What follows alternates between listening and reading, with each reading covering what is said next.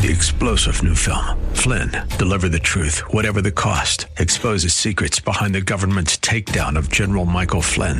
Flynn knew what the intel world had been up to. He ordered the first audit of the use of contractors. This set off alarm bells. He told the truth. He was the most dangerous person for Donald Trump to hire. They had to get rid of Flynn. Flynn, deliver the truth, whatever the cost. Available now. Watch it today. Go to salemnow.com. salemnow.com.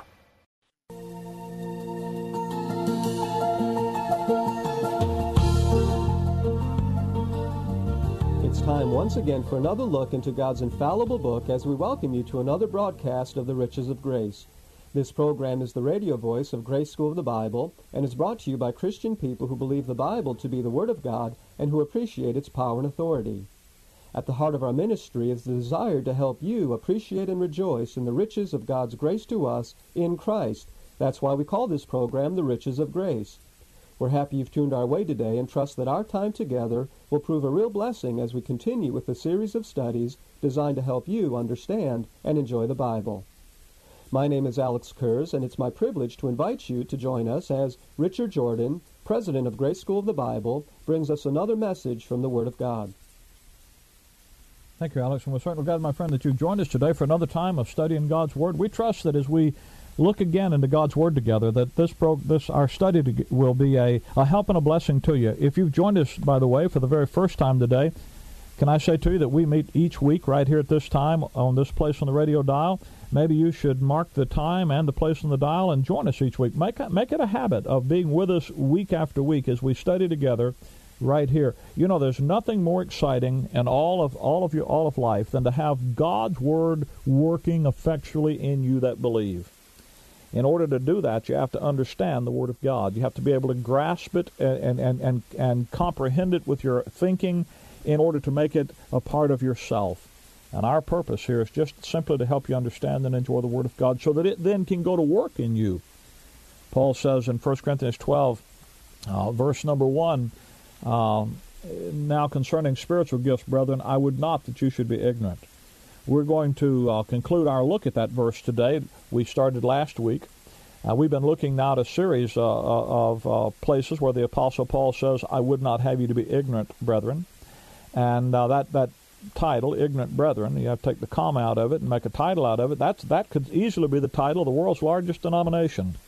And Paul said, there's some things I don't want you to be ignorant of.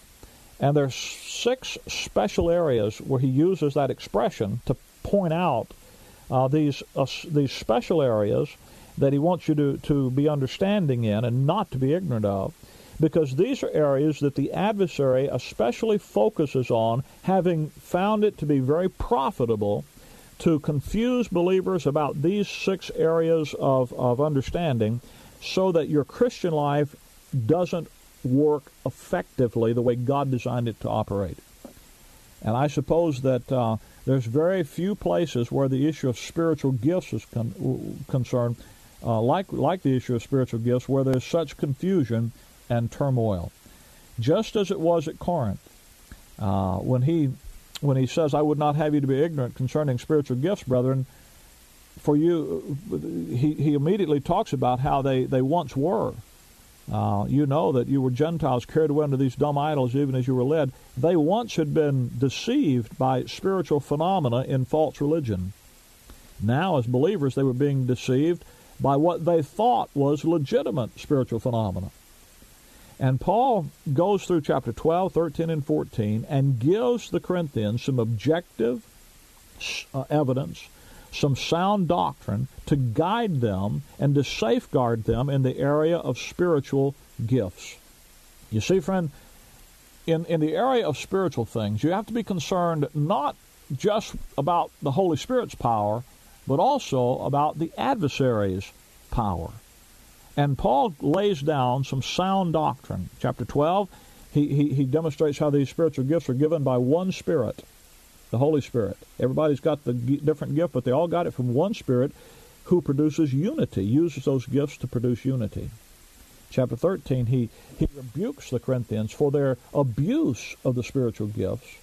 And then in chapter 14, where we're going to look today, he provides a procedure whereby they are able to identify the true working of God in the spiritual gifts and the counterfeit working of the adversary and the religious system. Chapter 14, verse 1, follow after charity and demand and desire spiritual gifts, but rather that you may prophesy. For he that speaketh in an unknown tongue speaketh not unto men, but unto God. Now he's going to deal in 1 Corinthians 14 with two gifts. One, the gift of prophecy. And he says in verse 5, I would that ye all spake with tongues, but rather that ye prophesied, for greater is he that prophesieth than he that speaketh with tongues, except he may interpret, that the church may receive edifying. Verse 12, he says, even so ye, forasmuch as ye are zealous of spiritual gifts, seek that ye may excel to the edifying of the church. Everything you read here is very clear that Paul is interested in the edification, the spiritual edification of the believers as a whole, the church. And that's why he focuses on the gift of prophecy, because verse 3, he that prophesieth speaketh unto men to edification, exhortation, and comfort. But the Corinthians were enamored with the gift of tongues. And so Paul is going to, in chapter 14, deal with the issue of the gift of tongues. And you notice immediately what he says in verse 2 here, he that speaketh in an unknown tongue speaketh not unto men, but unto God. For no man understandeth him, howbeit in the Spirit he speaketh mysteries. Now, that is not a compliment, by the way. That's not good. That's a rebuke. Verse 4, he says, he that speaketh in an unknown tongue edifieth himself, but he that prophesieth edifieth the church. That isn't a compliment. The guy speaking in an unknown tongue edifying himself, that's not good. That's bad. Speaking in an unknown tongue and just speaking to God and not able to speak to anybody else for their edification is not good. That's bad. How do you know? Chapter 12, verse 7. The manifestation of the Spirit, one of which is speaking in tongues, is given to every man to profit what? Not personally, not individually, but withal. It's for everybody's profit. 1 Peter 4:10. Peter says, if you've been given a gift, then minister it for everybody, to everybody. Nobody received, that's the whole point in chapter 12 of the doctrine there. Everybody received a gift. Each individual that received a gift received it not for their individual use, but for the greater good of the whole group. Now, what was happening at Corinth is that some folks were on an ego trip. They were edifying themselves. They were using a gift that was meant for the whole group's edification. They were using it for their own self-aggrandizement. They were using it in a selfish manner to build themselves up. They were on an ego trip. They enjoyed exercising this spectacular, showy gift in front of all their friends. But the purpose of God was for the saints to get together for the edifying of the whole body, not self-gratification or personal experience seeking. God never gave a gift for that, and people that were using it for that demonstrated that they weren't using it, that it wasn't God working through them. It was their own religious fervor. It was their flesh doing it. Especially is that true here with regard to speaking in tongues. And the tongue talking had literally become a standard. It had become the measure of the validity of their Christian experience, their spiritual life. That's why he says in chapter 14, verse 37, if any man think himself to be a prophet or spiritual.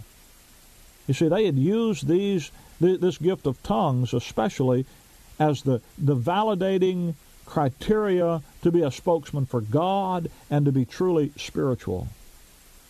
Now that's a very contemporary issue, is it not? Well, 1 Corinthians 14, Paul gives a series of objective standards and tests where you can know whether the gift that you're seeking and the gift that you're looking at, maybe you're operating, maybe you're seeing operated around you, whether it's from God or not. In 1 Corinthians 14, in essence, what Paul says is, when God does it, this is the way it works.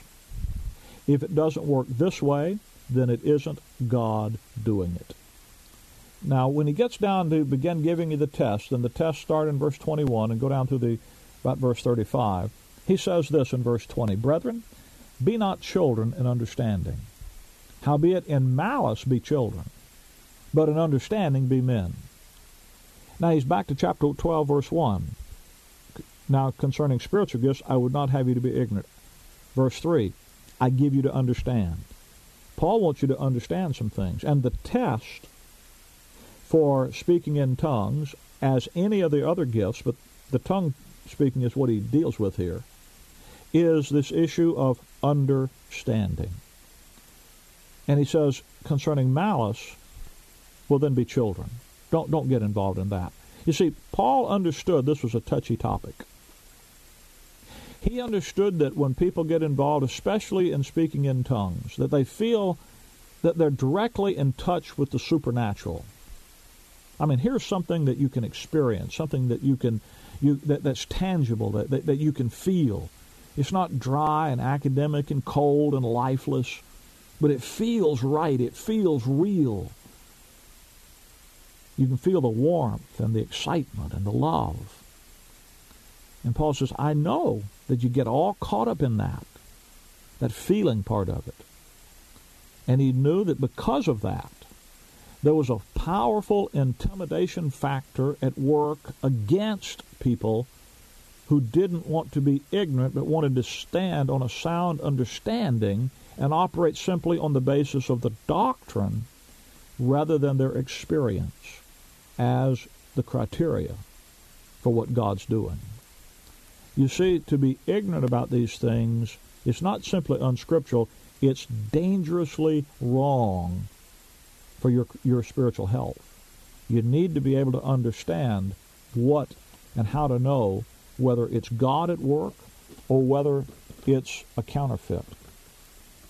Now, the standards, there's 7 tests that he gives here for identifying whether speaking in tongues has God as its source, if it's what God's doing, or if it's not. And in essence, what Paul says, when God does it, here's the way it works. And he gives 7 rules. Number 1, verse 21. In the law it is written, with men of other tongues and other lips will I speak unto this people, yet for all that they will not hear me, saith the Lord. Wherefore tongues are for a sign. Number 1, tongues are for the benefit of the nation Israel. When he says, with men of other tongues and other lips will I speak unto this people, who is that? Well, go back and read. That's a quotation from Isaiah chapter 28, verse 11 and 12. Go back and read it. It's a reference to the nation Israel. Verse 22, wherefore tongues are for a sign. 1 Corinthians 1:21 has already told us. The Jews require a sign. You see, the sign gift program is a part of the national heritage of the nation Israel. When God first formed the nation Israel, Moses brought him out of Egypt. Moses protested God's commissioning him to do so. God gave Moses 2 signs, serpent handling and healing. And he said, these 2 signs will cause them to believe. That's why the Bard of Israel identifies the sign gifts as Psalm 74, verse 9, our signs. They're the birthright of the nation Israel. Tongues specifically belong to that favored nation. Rule number 1, tongues in the Bible are for the benefit of the nation Israel. Everywhere you see them, that's what they'll be for in the Bible. They're our signs, Israel says. Number 2, they're for the purpose of convincing unbelieving Jews, not for convincing believers, and especially not Gentile believers. Verse 22, wherefore tongues are for a sign, not to them that believe, but to them that believe not. But prophesying serveth them that believe not, serveth not them that believe not, but them which believe. You see, tongues were for a testimony to unbelieving Jews. Because of their heritage, the Jews required a sign. 1 Corinthians 1:22 says, they simply wouldn't believe without it. That's what Jesus said when he told the nobleman, John 4:48, except ye see signs and wonders, ye will not believe. What did Israel see? They saw their signs operating out there among the Gentiles. What did that tell them? That said to them that God is going to speak to all those nations out there in all those languages without you. It's a sign of God's judgment on Israel, that through the fall of Israel, salvation goes to the Gentiles. Tongues are for a sign to the nation Israel. Now, rule number 1, tongues are for the benefit of Israel, of the nation Israel. Number 2, they're for the purpose of convincing unbelieving Israel. Number 3, they're to be used for the edifying of the church at large, not the individual. Verse 26, 1 Corinthians 14:26. How is it then, brethren, when you come together, every one of you hath a psalm, hath a doctrine, hath a tongue, hath a revelation, hath an interpretation. Let all things be done unto edifying. Verse number 12. Even so ye, for as much as ye are zealous of spiritual gifts, seek that you may excel to the edifying of the church. You see, that's why it's a problem back in verse 4 when the guy speaks in an unknown tongue, edifies himself. That's not good. That's bad. There's no private, personal edification designed by God. When God's operating the speaking in tongues, it isn't a private, personal edification. It's the edification of the group. Therefore, there's no so-called private prayer language. No heavenly language that you get that's just between you and God so you can talk to God. God doesn't need that for you to talk with Him. Tongues are not for God's benefit. They're not for your benefits individually. They're for the group's benefit.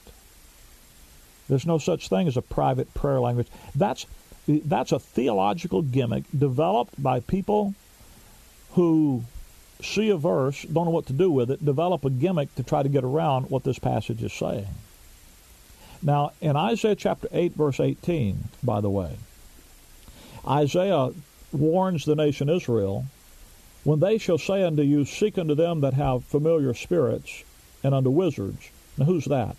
Well, that's the false religion. That's the occult. That's the religion out there that God didn't have anything to do. That's the satanic policy of evil in religion. And these familiar spirits and these wizards do what? That peep and mutter. You see, in pagan religion, paganism is filled. Every religion in the world has its tongue-talking exercises. All you got to do is look up the Encyclopedia Britannica, and you can see that. I mean, you have to just have your head in the sand not to understand that. And Paul says, no, that isn't what's going on. When God's doing it, it isn't that. When God's doing it, it's for the good of everybody. Rule number 4, verse 27. If any man speak in an unknown tongue, let it be by 2, or at the most, by 3. In other words, rule number 4, no more than 3 people are to speak in tongues in any one meeting. And that, verse 27, by course. Rule number 5, each of those 3 that do speak in tongues are to wait their turn and do it in order, so there won't be any confusion. Verse 33, God's not the author of confusion. Verse 40, let all things be done decently and in order. You see, order is to be maintained. Why? In order that edification can be had by everybody. Everybody knows what's going on. No confusion, no loss of control, no being carried away under these dumb idols, even as you're led. You see, when you lose control and you're carried away in this stuff, it isn't God doing it. When God does it, the speaker's always in control. Verse 28, rule number 6. If there be no interpreter, let him keep silence in the church. You see that? One person is to interpret. That is, they're to translate, or you're not to do it. And then verse number 27 again, rule number 7, if any man speak in an unknown tongue. Only men are to speak in tongues, no women.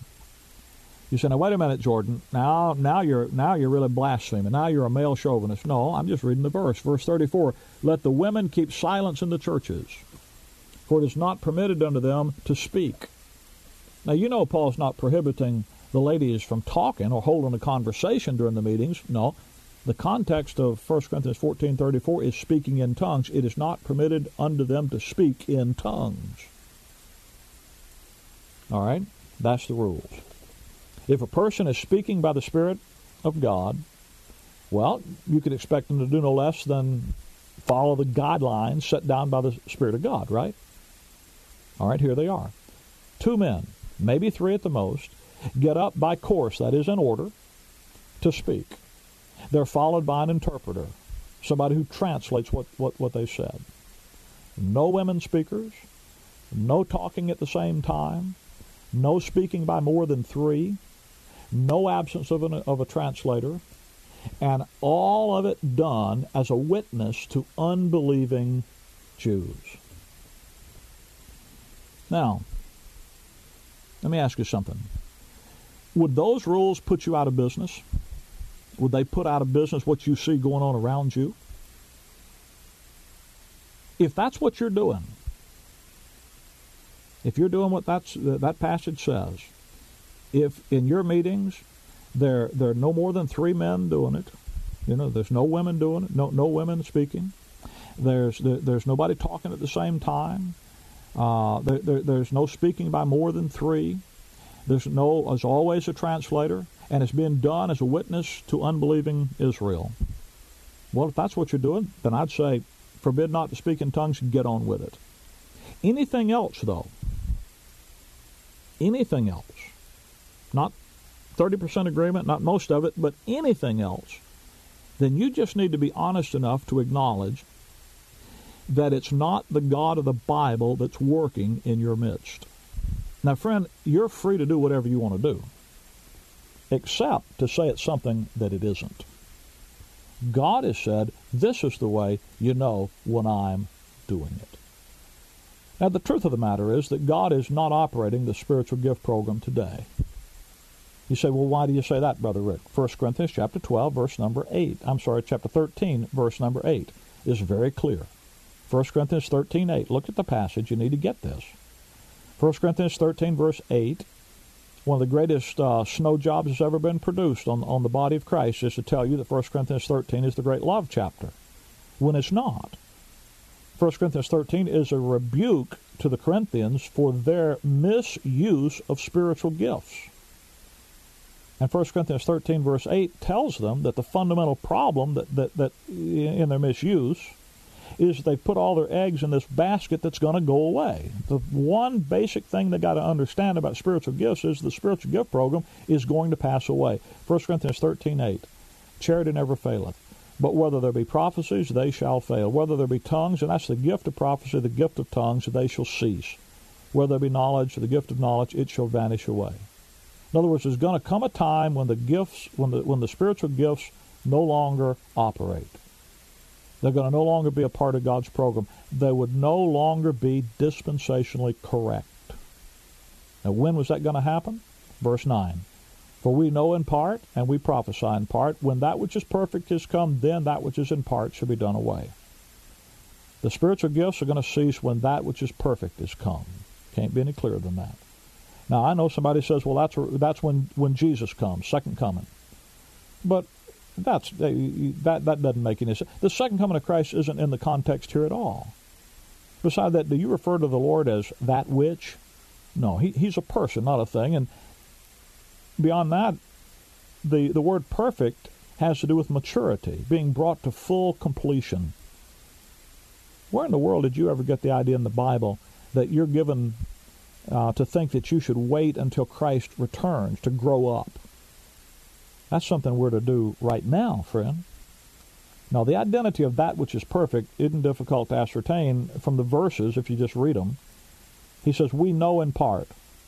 What then is in part? Knowledge, that's right. What does away with partial knowledge? Complete knowledge, that's right. You knew that. The perfecter, the completer, must be the same substance as the thing being completed. There's no other way.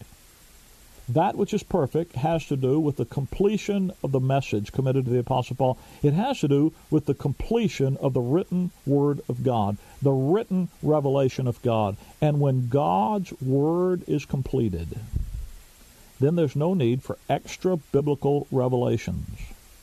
And that's exactly what's done with tongues. When tongues were in order, they were used to communicate revelation from God. Today, that revelation is complete. God has finished His Word, and there's no need. God has replaced the spiritual gift program with something far better, with the written Word of God, which is able to make the man of God perfect, thoroughly furnished unto all good works. Friend, you don't need the spiritual gifts. What you need is a clear understanding of the written Word of God, rightly divided, so your faith can rest in an intelligent understanding of God's Word. Be not children in understanding. Put away childish things. In understanding, be men, be adults. Let me offer you a free Bible study tape before we go off the air today. It's entitled Things Tongue Talkers Don't Talk About. This is a detailed study of 1 Corinthians 14 and the standards, the tests that Paul's given, these objective tests to authenticate spiritual gifts as to whether they're from God or are they an imitation and a counterfeit. So your faith can rest on God's Word to you. To receive your free copy, simply call me here at our toll-free number, 888-535-2300. That's 888-535-2300. Or, of course, you can write me here at the Riches of Grace, Box 97, Bloomingdale, Illinois, 60108. That's the Riches of Grace, Box 97, Bloomingdale, Illinois, 60108. My friend, we also want you to know about Grace School of the Bible, because we have a rather uniquely designed 3-year Bible Institute program available on an extension basis. Our school is unique in several ways. First, we follow the Pauline design for the edification of the believer in our curriculum. Rather than patterning our curriculum after the standard systematic theologies that are used by most Bible institutes and Bible schools and seminaries, we followed a clearly designed outline and pattern for edification that's found in Paul's epistles. And what that does is it allows students to grow to maturity the Pauline way and to quickly be prepared for the ministry that the Lord has for them. Another uniqueness of Grace School of the Bible is that it's offered on an extension basis through the use of video. In other words, we send the school to you rather than requiring you to come to us. And what that does is allows you to enjoy the regular sound Bible teaching and edification in the comfort and convenience of your own home, and to fit it into your own scheduling demands and the ministry that perhaps you already have where you are. If you are, or you have ever desired to be, a serious student of God's Word, why not call us today for a free catalog? That number again is 888-535-2300. And let me also say thanks to those who are helping us to keep this program on this station. This is genuinely listener-supported radio, and I hope you're encouraged to know that there are folks in your area who love the Word of God rightly divided and who rejoice in the message of grace and the joy of the grace life.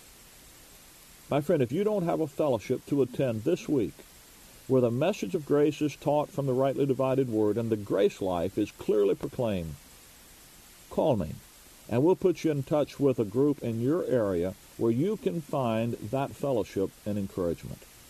Our number again is 888-535-2300. Or, of course, you can write me at any time at the Riches of Grace, Box 97, Bloomingdale, Illinois, 60108. And friend, if you're still not sure of salvation, that your sins are forgiven, and that you have eternal life as a present possession, be sure to let us know, and we'll be happy to send you some gospel literature that'll make the way plain. That number again is 888-535-2300. Thanks for joining us today, and until we meet again this same time and place next week, Maranatha. Take the Word with you wherever you go. TheWordOrlando.com. Tune in, iHeart, and Odyssey.com. We're everywhere you are. AM 990, FM 101.5. The Word, where faith comes by hearing. I'm Alistair Begg from Truth for Life. The Bible reminds us not to forsake getting together, so let's go to church this Sunday. AM 990 and FM 101.5. The Word. WTLN, Orlando.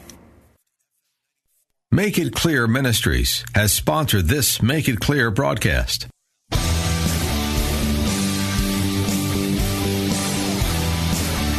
Are you looking for truth from God's Word that you can understand and apply to your life? You'll find it today on Make It Clear with Dr. Stan Pons. Listen now as Stan makes it clear. 3-star General Michael J. Flynn, head of the Pentagon Intelligence Agency, knew all the government's dirty secrets. He was one of the most respected generals in the military. Flynn knew what the intel world had been up to. He understood its funding. He ordered the first audit of the use of contractors. This set off alarm bells.